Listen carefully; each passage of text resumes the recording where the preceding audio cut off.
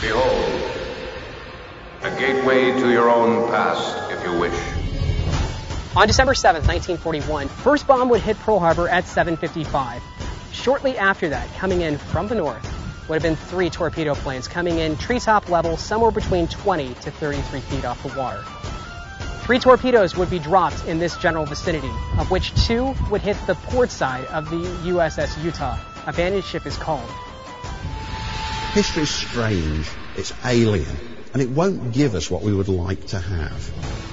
Welcome back to the Florida Roundtable. My name's Bill Mick, and glad you're along for this weekly conversation about life in Florida on the Florida News Network.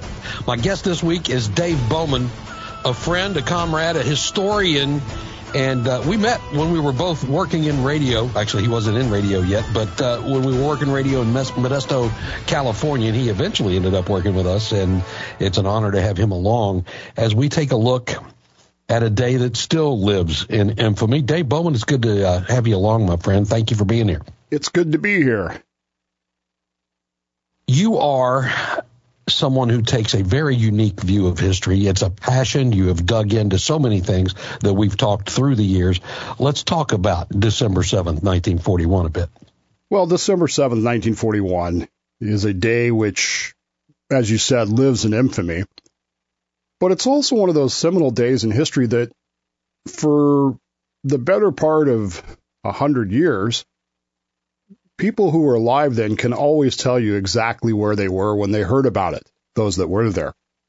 For those of us who weren't there, it becomes a focal point that we want to know more about. Why did this happen? How did this happen? And there are literally libraries full of stories, books, articles about what happened that day, why it happened that day, how it happened that day. But even in all of that, there are stories that get, I don't want to say lost, but some stories have more gravitas than others, I guess, is the best way to say it. Some stories we just sort of gloss over because they're not as, I don't know what the word for it is, maybe not as glamorous, which is a bad word to use. Well, it was such a tragic day. What it led us to and what went on after, everything was so big that there are hidden stories in some of these stories that we're just, if people like you weren't digging into them, we wouldn't know. One of the things that bothers me the most about Pearl Harbor, not just as a historian, but as a sailor myself who's been to Pearl Harbor, is you start realizing when you're walking around there, you start realizing that the Pacific War started at 7:55 a.m. And by 8:05 a.m., 10 minutes later, there were men who would never get to serve anymore in that war. They had already died. It's a very heavy weight when you look at it. It's a very heavy thing to think about because these were men who were dedicated to their service. They were dedicated to what they were going to do. And they knew, as most Americans did, that war with Japan was coming. Whether they were looking forward to it, whether they were concerned about it, really not the relevant issue. But to think that 10 minutes into this war, into the entirety of the war, not just the battle, but 10 minutes into that, over 2,000 Americans had already been killed. You know, for those of us that were around on 9/11, there's a similar feeling, but I don't know that it has the same impact because this December 7th attack was intended to start a war that was intended to defeat the United States and bring us not necessarily down, but certainly put us out of the conflict. And the destruction that happened that day was targeted. It was intended to be destructive to the ways that we did things. It was intended to destroy our fleet. And at the end of the day, people thought that maybe it had. But, as we know, the longer story, it really didn't. But I focus today particularly on 64 of those men who never got out of their ships. And 15 minutes into the Second World War for the United States, their war was over. that's hard to think about in those terms. But like you said, relating it back to 9/11, we understand how that happens that quickly. Of course, 9/11 that day drug out for a while. Right. Much longer than Pearl Harbor did. Yeah, this was immediate for those guys. Yeah. And we're going to dig into it. And a little bit of a Florida connection as we continue with the Florida Roundtable in moments.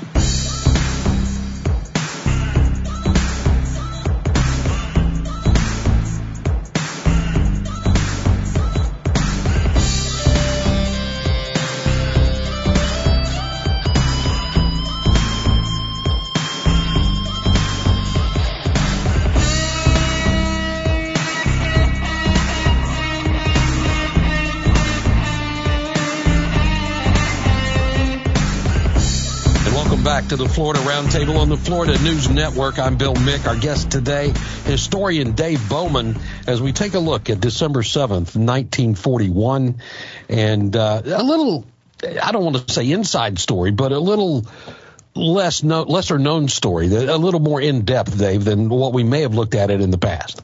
It certainly is. And it's not just that it's a lesser known story. It's that for most of the last 85 years, the average person, the tourist going to Pearl Harbor, couldn't even get to this story.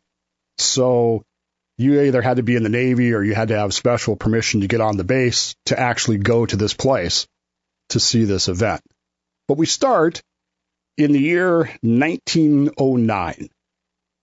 In the year 1909, the United States was, like most naval powers of that day, trying to develop the ultimate battleship. Now, battleships were, in those days, known as dreadnoughts, after the British ship, the Dreadnought. And the United States had experimented around with some of these things, and eventually they came up with what they called the super dreadnoughts. And one of the variants of these ships, the United States Navy calls them classes. One of these classes was named after the great state of Florida. These would be known as the Florida Class Battleships. There were two of them, the USS Florida and the ship we're going to talk about today, the USS Utah. By the time of World War II, the Florida is gone. She's out of date and not really involved at all from that point on. The Utah is laid down. That means construction begins in 1909, and she is commissioned in 1911. Almost immediately after that, World War I breaks out. But in the United States, it's war with Mexico, or kind of a quasi-war with Mexico. And the Utah and the Florida are sent to Veracruz, Mexico, and it's the USS Utah that carries the Marines that land at Veracruz and occupy Veracruz in 1914. It's one of those little incidents in American history that we don't like to talk about. But this little conflict with Pancho Villa during the Mexican Revolution did cause the United States to actually invade Mexico in 1914, led by the USS Utah. After that, she was sent to Ireland during World War I. She was part of the convoy escort system. She spent a lot of time stationed in Ireland over there. And then after the war, modernized a bit, repainted, crews changed, things like that. Warships, they tend to stick around for a while, but they did a lot of practicing, a lot of training and that sort of thing. And in 1928, when President Herbert Hoover was elected, Utah was chosen to carry the president-elect on his tour of South America. For reasons that are beyond the scope of where we are now, he wanted to go see South America, and it was the Utah that was chosen to carry him on his trip down there to see, what's going on in South America. Show the flag is what we like to call it. And the Utah went down there and brought him back successfully. And it was, it's quite a feather in your cap as a ship to be allowed to do that, to carry the president, or in this case, the president-elect, around. Later on, there would be ships that would carry other presidents, and they would be, to this day, the USS Iowa, you can go see the Franklin Delano Roosevelt bathtub that they had specially installed for him on the Iowa. So this is one of those things that in a ship's history gets really played up. But the problem is she's starting to get old, and she's starting to get out of date. Along with the Florida, these were ships that were built and designed in the early 1900s. And by the time 1930 rolls around, they are not quite obsolete, but not really useful. They're not fast. They're not as heavily armed as some of the other ships are. And their armor is substandard, I guess, would be the best way to put it. And so they start looking around for other things to do with these ships. And then along comes the 1930 London Naval Treaty, which actually is an agreement to limit the number of battleships that each independent country has. The United States is limited in the number it can have, and so it decides that the older ships just need to go away. We don't have any place for them. We don't have any use for them. We don't have anything to do with them. The Florida, unfortunately, is sent away, scrapped.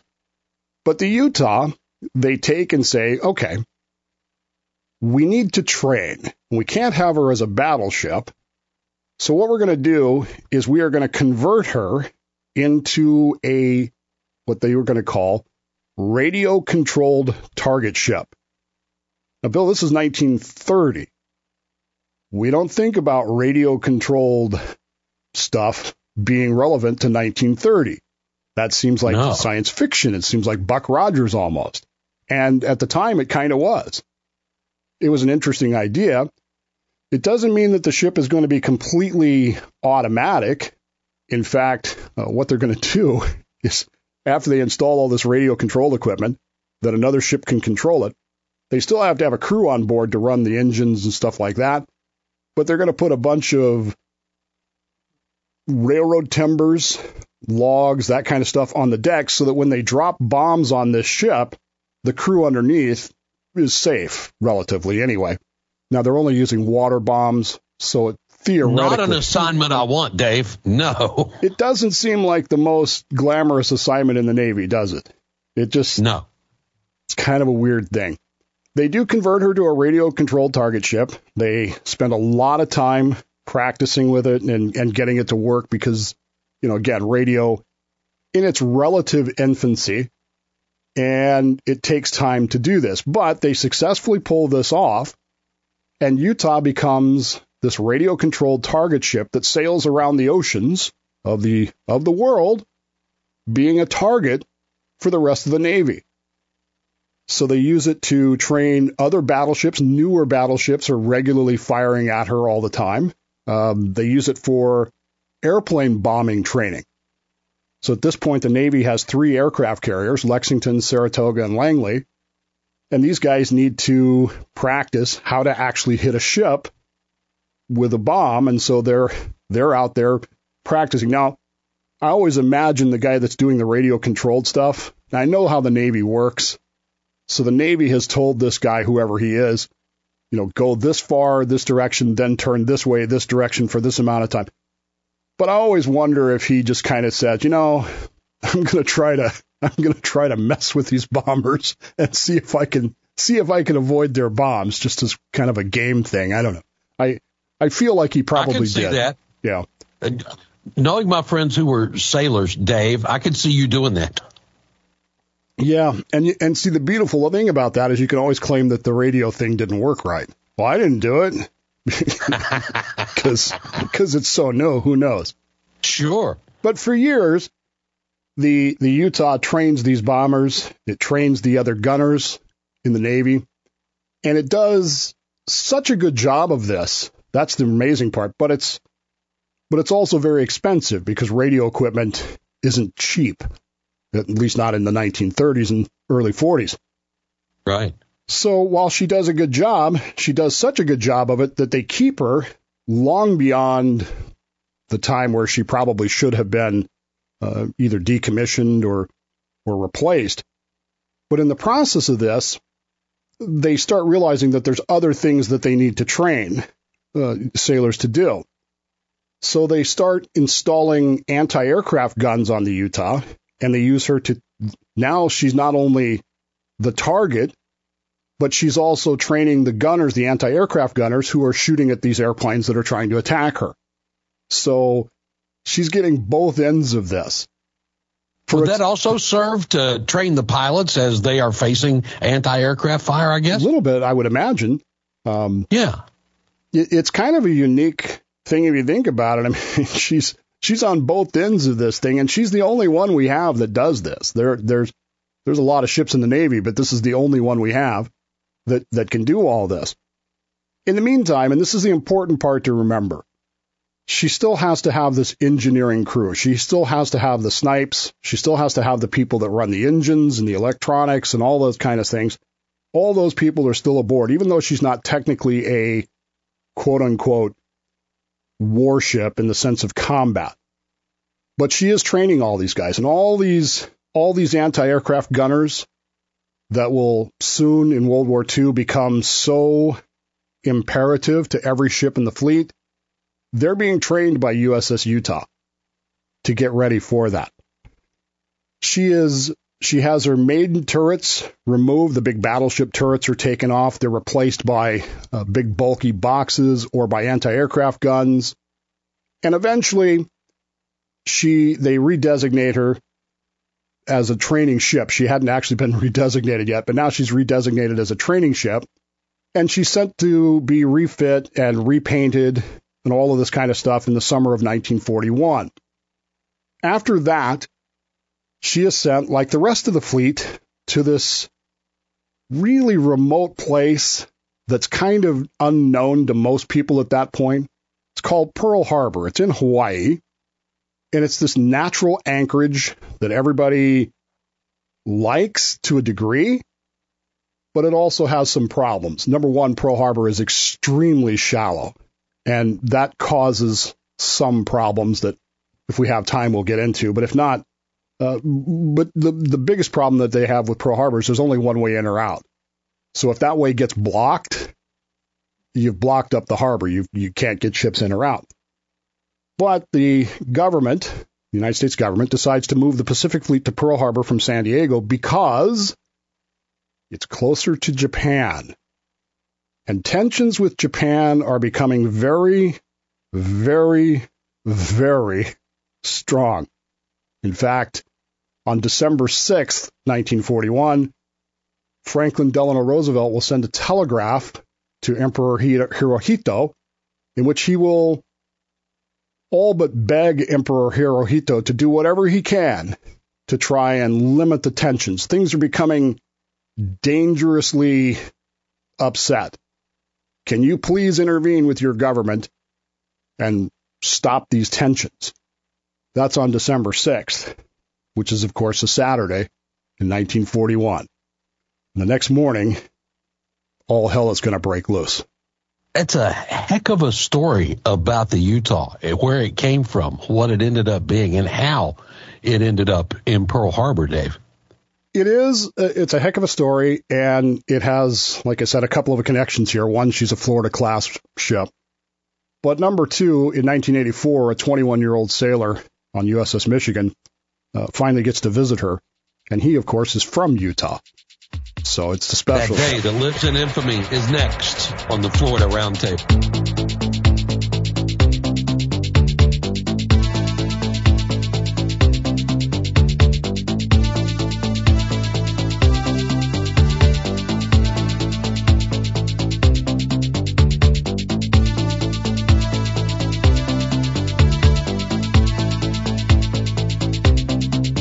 Welcome back. I'm Bill Mick on the Florida Roundtable on the Florida News Network. Our guest this week, historian Dave Bowman, as we take a look at an anniversary from this week, Pearl Harbor, December 7th, 1941.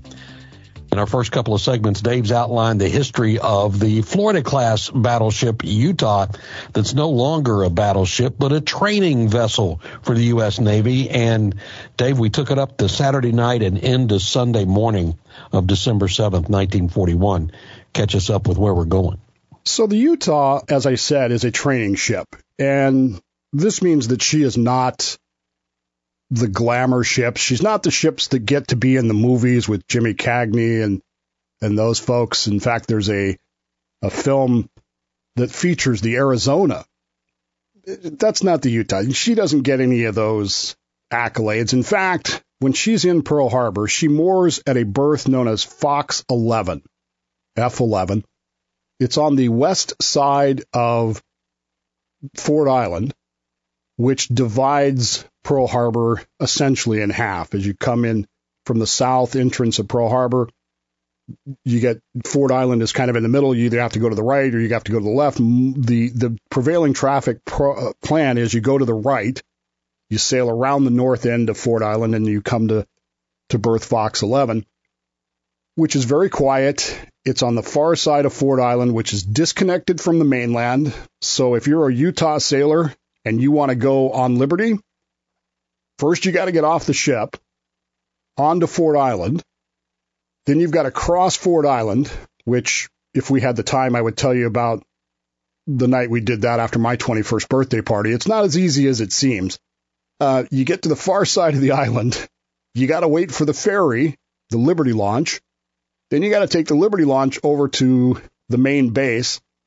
And then you can go into Waikiki or Honolulu or wherever you're going. It's a good hour trip. So the Utah sailors they're in the remote section of the harbor. It's not quite the most remote section, but it's pretty close. They're not the super, star sailors. They're not the people that are being really feted everywhere they go. Because they're there, this is where the aircraft carriers would normally berth. But the aircraft carriers are gone right now. They're all out to sea because they're fast enough, and they're on other missions. Remember, everyone knew that war with Japan was coming. And so the carriers had been sent out to take airplanes to other bases. And Utah ends up in Fox 11. When the Japanese get ready to attack here, they are focusing primarily on two classes of ships that they want to hit. They want to hit the aircraft carriers because they understand the importance of those. And they want to hit the battleships because the battleships represent the ability to interfere with the Japanese plans. The air crews that are involved here, which are particularly from the two carriers Soryu and Hiryu, are highly trained to identify these American ships by their silhouette. And as these planes are coming in at 7:55 a.m., they begin to look over the harbor and see that there are no aircraft carriers in the berth. That means that they've got to turn slightly to the south, loop around the south end of Ford Island so that they can hit the battleships over on the east side. That's the written plan. But as we know, as George Patton once said, no plan survives first contact with the enemy. And while the leaders of the torpedo plane sections realize that the Utah is not an aircraft carrier and they peel off to go around, the last six planes don't realize this. For some reason, they see Utah as this massive aircraft carrier target. And maybe in the excitement of combat, who knows, they dive in on Utah and they launch 6 torpedoes at the USS Utah. Again, essentially a demilitarized target ship, which is not really a worthwhile target. I've actually seen an interview with one of these pilots who talks about the fact that 80 years later, he's still embarrassed by this, by the fact that they mistook Utah for something that it wasn't. Of these 6 torpedoes that are launched, 2 will hit home. 2 will actually strike the ship, which is at anchor at Fox 11. And these 2 torpedoes, of course, rip holes in the sides of the ship. Now, this is going on all over the harbor. On the other side of the island, you've got Oklahoma, West Virginia, California, Nevada are all being hit by torpedoes. They're all being torn open. Oklahoma is going to roll over and sink. West Virginia will sink. California is on fire. And, of course, 10 minutes into this whole attack, a bomb strikes the magazine of the USS Arizona, which detonates and instantly kills 1,100 people aboard the USS Arizona. The most famous photographs and films you've seen of Pearl Harbor almost all feature that explosion, which was caught on film. You can't quite see the bomb going in, but you definitely see the result. And Arizona will burn for more than 2 days from the oil that's left there. And of course, to this day, you can go visit the USS Arizona, which has this huge memorial built over it. You go to Pearl Harbor, you take the launch over from the Arizona Memorial Center, they take you over there, you see the chapel, you see the whole thing, and you come back. But at the same time, USS Utah is beginning to list to port. And the crew, which is very small, realizes very quickly that they're probably not going to be able to save this. Number one, they don't have the equipment to do it. But number two, these are massive holes that have been ripped into the side of this ship, which doesn't have a lot of torpedo protection because it doesn't need it. It's a training ship. Nobody should be shooting torpedoes at it in the first place. In fact, right, not even the submarine fleet uses the Utah as a training vessel because they can't risk these torpedoes accidentally hitting it and ripping holes in the sides of it. Utah begins to sink. There's a very famous photograph taken from her from behind her as she's beginning to roll to port. The crew begins to abandon the ship because they've got to get out of here. All this is going on while planes are screaming over, strafing anything they can find, where American sailors are beginning to fight back. One of the most amazing things about Pearl Harbor is that very few people realize how quickly the United States sailors were able to respond, and the Army Air Force as well. We got planes in the air to fight back. It wasn't... There's this myth that, Pearl Harbor is a complete surprise and we just laid there and didn't do anything. That's not true. By the early moments of the attack, we were shooting back. We were shooting down airplanes. We were trying to do things on the West Virginia. They're counter-flooding to make sure that she settles on an even keel. Again, the harbor is very shallow, so even a sunken battleship is really only sunk almost up to the main deck. I mean, they're still above water, which means that they can still fight, and they continue to do so. But Utah doesn't have anything to fight with. She doesn't have any ammunition. She only has a few light anti-aircraft guns, even if she did have ammunition. Most of that's been removed. It's been replaced with bomb protection. What do? The only thing we can do is get out. And so the order to abandon ship is given. The crew begins to leave the ship because we got to get out of here. The problem, Bill, is that most people don't, I don't know, it's hard to explain this to people who aren't sailors. Getting out of a ship that's leaning over, that's listing really badly, that's flooding, that is under attack. Number one, getting out of a ship that's under normal conditions is not that easy. I mean, think about if you're in the bottom of that ship, you got to go up ladders. You can't use elevators. You got to go up the ladders. You got to run down passageways that are thin, that have, these things we call knee cappers, where if you don't lift your knees right, you ram your knee into them. You got to get out of this thing. It's probably dark, and there's a lot of confusion going on. And now you add in the fact that the ship is leaning over at this point about 30 degrees. Take your office and just lean it over 30 degrees and tell me how easy it would be to get out. I can see the door behind you. It wouldn't be that easy, would it? Because then you got to try to get that door open. These guys are trying to get out. It's getting dark. It's getting dangerous. And 64 of them are not going to make it. But the vast majority of the crew of about 400 will. And ultimately, most of them will make it out because one man will make sure that they get that opportunity. One man who is deep in the bowels of the Utah understands that in order to get out, they got to be able to see. And he makes sure that they can continue to escape the terror that is the sinking of the Utah.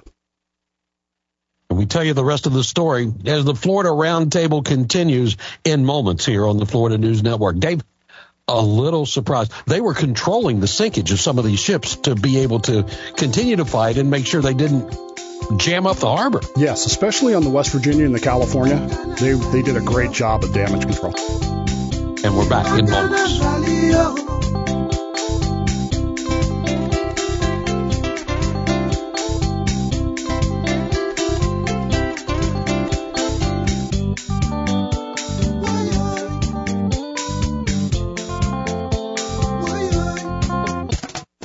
The Florida Roundtable continues. I'm Bill Mick, along with historian Dave Bowman, as we take a look back, a unique look at December 7th, 1941, anniversary of that event this week. And Dave bringing us a look at history that you just don't get to see anywhere. Dave, I really appreciate that. Thanks for taking the time today. So the Utah is a training vessel. Japanese attack planes mistake it for, at least some of them, mistake it for a battleship, which it is no longer. It's a training vessel, and it's been attacked, and it's going to sink. It's in the process. Not only is it going to sink, but it's going to roll over and sink. Now, if you know anything about the attack of Pearl Harbor, you know that the Oklahoma also rolls over completely. Utah is headed that direction. And as she begins to roll over, the crew is ordered to abandon ship, but will there be time to get everybody out of there? Again, most of this crew... You say there were some 400 people on this ship. I would have thought that was a little much for a training vessel. Except that, again, she has to have an entire engineering crew, and she has to have all the people that handle the electronics and that kind of stuff. Your average so it's bigger than I thought. Yeah, keep in mind that the average battleship is around 2,000, if not higher.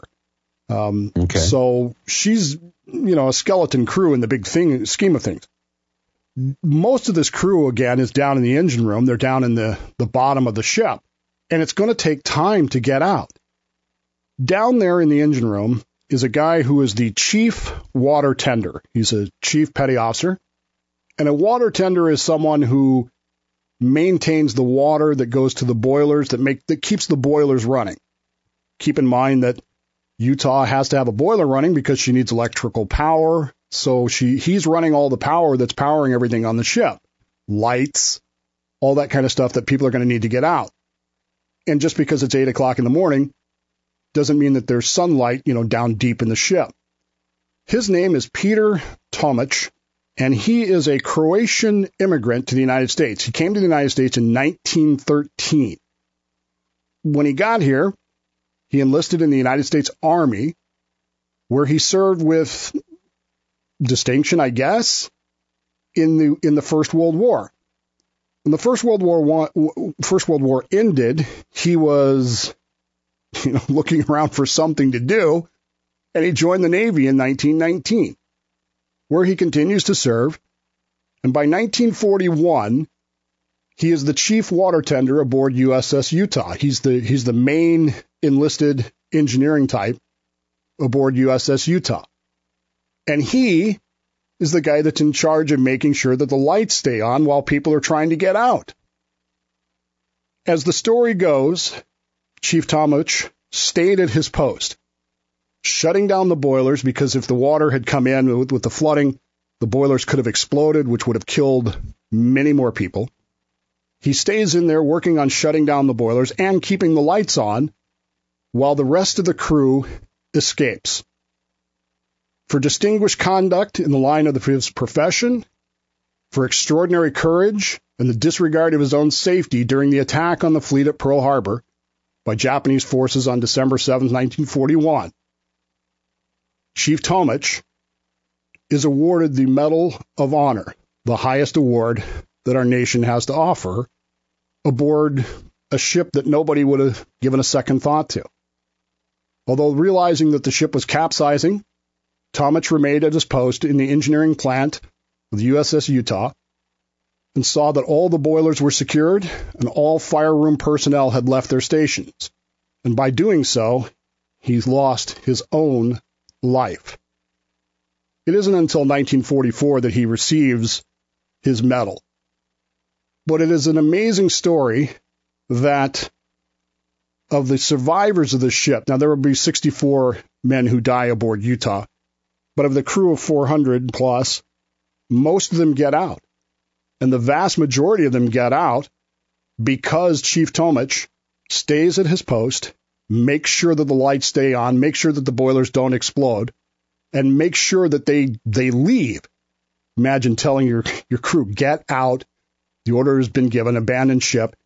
You go. I will stay here and make sure that this is safe. And that's what he does. And again, I think it's important to keep in mind that this is an immigrant. This is, in many ways, what America is in 1940. A melting pot of people who have come to this country for a better opportunity. And in the moment when it's most important, he serves not only his new adopted country, but his shipmates as well. You know, Dave, that it just brings to mind Tom Brokaw and his book, The Greatest Generation, and the mentality and the resolve of those men that were serving at that time. It is one of hundreds of amazing stories from this day. And unfortunately, it's one of the lesser known stories, which is why we're talking about it today. Well, hopefully we make it a much more known story. And I appreciate you bringing it to the table here on the Florida Roundtable. We'll be back to close our day on the Florida News Network in moments.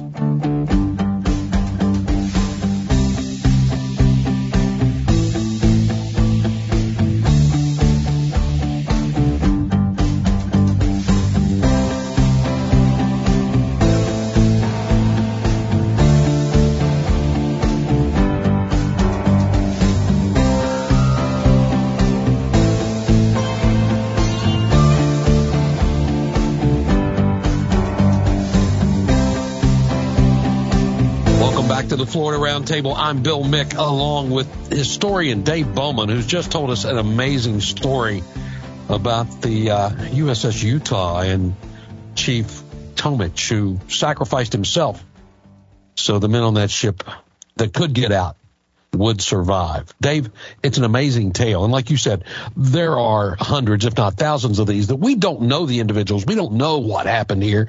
And I appreciate this story you brought to us today. I think as detailed as the history of Pearl Harbor is, these stories, they'll never all be known. I do know this. I grew up in Utah. I consider myself for many years to be a Utahn. And in 1984, November of 1984, USS Michigan, my ship, arrived at Pearl Harbor, and we tied up at berth Fox 12, which is literally just forward of Fox 11. And when I was able to get off the ship and make my way over there, was one of the first things I did was to go see the memorial for the USS Utah. Now, again, this is a memorial that most people cannot visit because it is on an active Navy base, and you have to have permission to get on the base. It's not like the Arizona, where you can take a ferry over and get on the memorial, which is separate. Which I did, which I was at when I was in my Air National Guard days over there. Sure. But most people never even know about the Utah. They don't go over there. But for me, it was a very reflective and personal moment. Chief Tomich was awarded the Medal of Honor in 1944.